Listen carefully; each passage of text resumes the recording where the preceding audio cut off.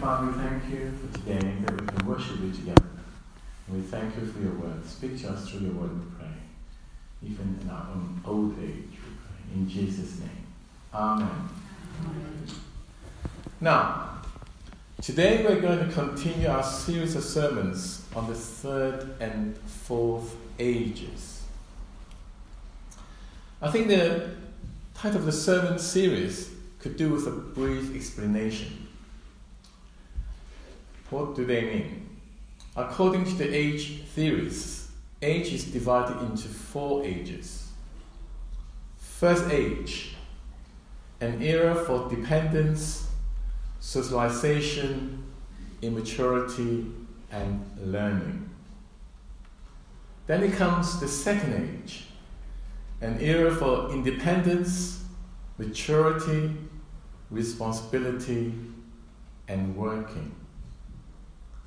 Then it is the old age, which is divided into the third and the fourth ages. The third age, an era for personal achievement and fulfillment after retirement. And the fourth age, an age for final dependence, frailty, and death.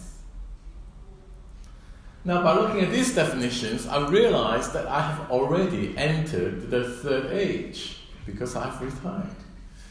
The first phrase of old age has started. Now, many people have commented on old age, some positive and some negative, with regrets.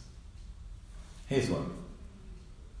If I had known I was going to live this long, I would have taken better care of myself. Here's another one. Life teaches us 2 more important things. We are careless when we're young, and by the time we get old, it is too late to be careful. The regrets of old age are polarized.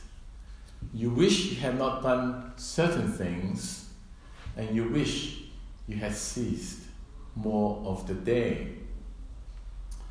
However, some view old age much more positively. Here's one. For age is opportunity no less than youth itself, though in another dress. And as the evening twilight fades away, the sky is filled with stars, invisible by day. Old age enables us to see something we could not see before. Now, no matter how we view old age, it is something that we have to accept. Here's a quote, a rather funny one. I didn't ask to be a senior citizen. I was drafted. There is no choice, is there? You are in. That's it. I am in the same club. The good thing is that I now have a senior citizen rail card. 1/3 off every time I travel on the train. That is great. What does the Bible say about old age? Proverbs chapter 20, verse 29. The glory of young men is their strength. Grey hair, the splendor of the old. And as I look around, there are plenty of grey hair.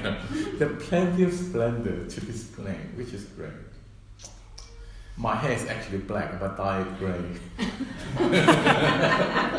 Only joking. Whether you feel regret or feeling optimistic in your old age is a gift from God. Whether we are in the third age or the fourth age, the question remains, what should we do, or what can we do to make the most of it?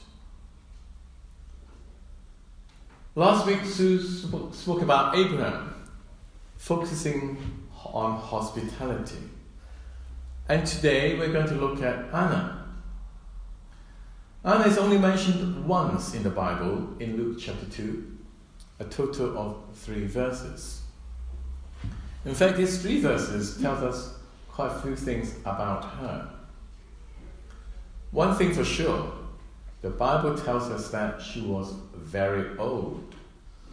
Verse 37, just 37. 36 to 37. She was very old. She had lived with her husband 7 years after her marriage, and then was a widow until she was 84.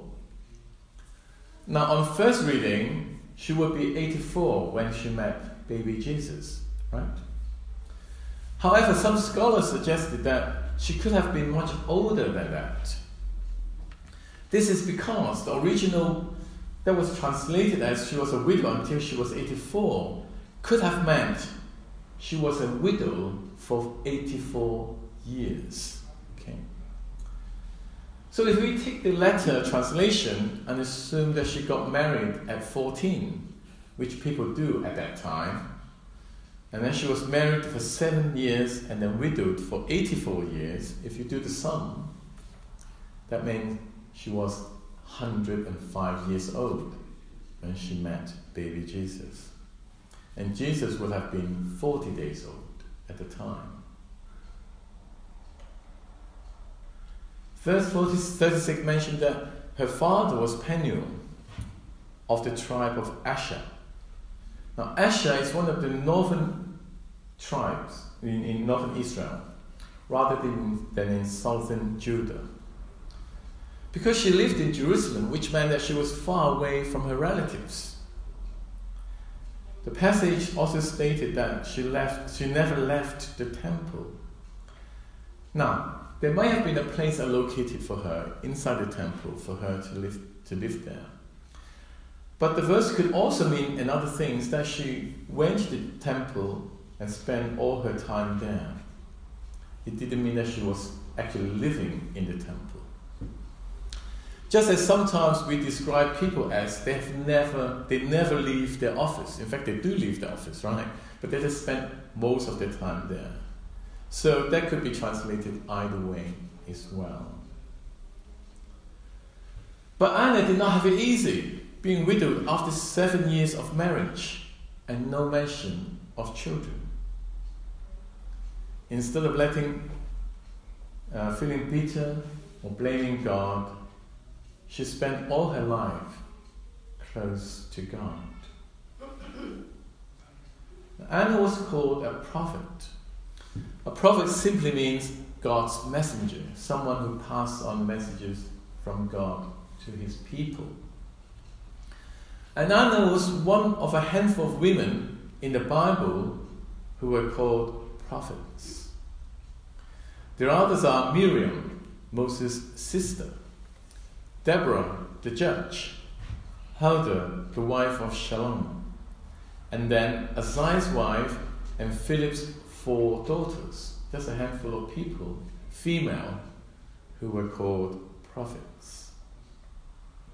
So as a prophet, Anna had a very close relationship with God and had insight into spiritual matters. When she saw baby Jesus in the temple, she was instantly struck by his presence and recognized immediately that Jesus was the promised Messiah, the Savior. So Anna was a godly lady who has a special mention in the Bible. However, her example is one that all Christians can follow. The passage mentioned that Anna did 4 things. The first is that she shared the good news with all who were waiting for the Savior. The second, she spent time worshipping God. The third, she fasted. And the fourth, she prayed. Now, even though Anna was old, it did not dampen her enthusiasm in telling others about Jesus. Verse 38. She spoke about the child to all who were looking forward to the redemption of Jerusalem. Now notice the words "to all." After meeting Jesus, Anna was enthused. She would tell it to all who were interested in listening because they were waiting for the Savior. Now, as Christians, we have all met Jesus, right? Therefore, we have a message to share, just like Anna. So I want you to encourage you to share your story. To share your story, first spend some time thinking about it. I would encourage you to write it down. To give yourself the confidence about what to say and how to say it using the correct words. Once you have done that, then share it with your friends or your relatives. Now, this is actually my last sermon before Anissa and I joined the church plant in Grange Park in September. So before we leave, I'd love to know your story. Therefore, if you decide to write down your story, I would love to have a copy and read it. Share your story, like Anna. The second thing is that Anna worshipped in the temple. Now, we often say, I went to church today. Yeah? I think perhaps we should say, I went to worship today at the Good Shepherd. The reason is that when we say we went to worship, it clarifies in our own minds why we go to church. We go to church to worship God, which is the first and foremost reason why we're here, to worship. In old age, due to physical limitations, we may not be able to go to church anymore. But we can still take time to worship God. Jesus taught us that it is not so much where we worship. The important thing is that we worship in spirit and in truth. Now, the third thing that Anna did was fasting.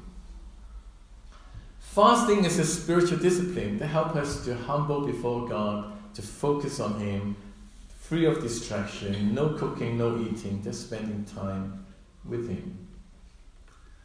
Now, fasting, I know, is not for everyone. It depends on our health condition. Yeah, sometimes we're so frail we do need to eat, particularly in our old age. However, fasting is closely linked with the fourth thing that Anna did, which is praying. Praying is something that we all can do, whether we are young or old. It is a crucial ministry, particularly for the older people. Derek Pram wrote a book called A Good Old Age. In it he wrote, "One area of good works in old age is becoming spiritual baggage minders." King David established the principle that his frontline soldiers and their baggage minders were of equal values. 1 Samuel chapter 30. The share of the man who stayed with the supplies is to be the same as that of him who went down to the battle. All shall share alike. Now, this is actually a very important principle. When the Israelites went out to war, some went to the front line to fight, others had to stay behind to look after the supplies. And David established a principle: whether you are in the front line or you stay behind to look after things, they were to get the same share. So we can apply this to us at church. The younger people, just like the frontline fighters, they go out. But the older people stay behind as baggage minders. Every vicar, every pastor, teacher, elder, deacon, evangelist, Sunday school teachers, youth worker, missionary, whatever, they need the prayer support of the older folks. The older people have already run the race. But old age is an opportunity for praying. Because we have more time than before, and we have trodden the paths that others are going through right now. So we can pray with understanding. So in our old age, we may not feel able to do many of the things that we used to be able to do. We are no longer in the front line, but we can support others through prayer. Now, Anna had a lifelong habit of devotion, so it was easy for her to do that. But for us, it is not too late to start, whatever our age. So let me make another suggestion on how to start and continue a regular prayer life. Buy a small notebook that you can carry around with you easily. Decide on a place or room that you go to regularly. It could be a room in your house, the library, or a cafe. Every time you go to that place, bring the notebook with you. When you arrive at that place, open the notebook, find the next blank space, put a date on it, and start putting names on that page. As you put a name on that page, pray for that person. And then put another name, say a brief prayer, and then put another name, and then pray. Once you have done that for several people, close your notebook and get on with your business at that place. Over time, and looking back at the notebook, you will see a pattern of your prayers. Because you've recorded the date, you know how regular you pray. And you would know who you pray for the most. We could be just praying for the same people again and again and again. Spend time thinking of other people you would like to pray for. Not only those appear regularly and frequently in the notebook.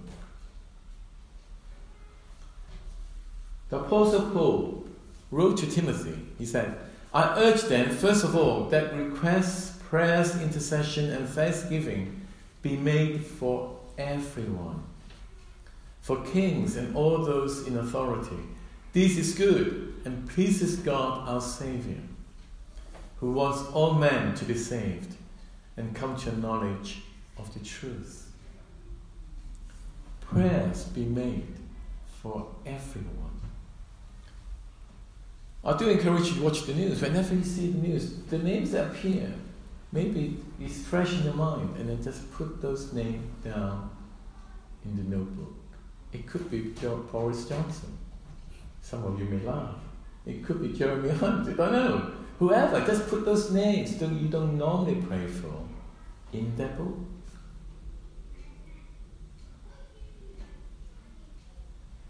God may be prompting you to bring that person to Him in prayer. So just do that. Gradually, you will see the notebook being filled up.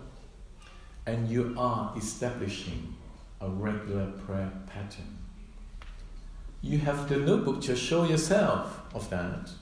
And you know it between you and God. So Anna worshipped, fasted, and prayed, and spoke about Jesus to her old age. And we can all do the same.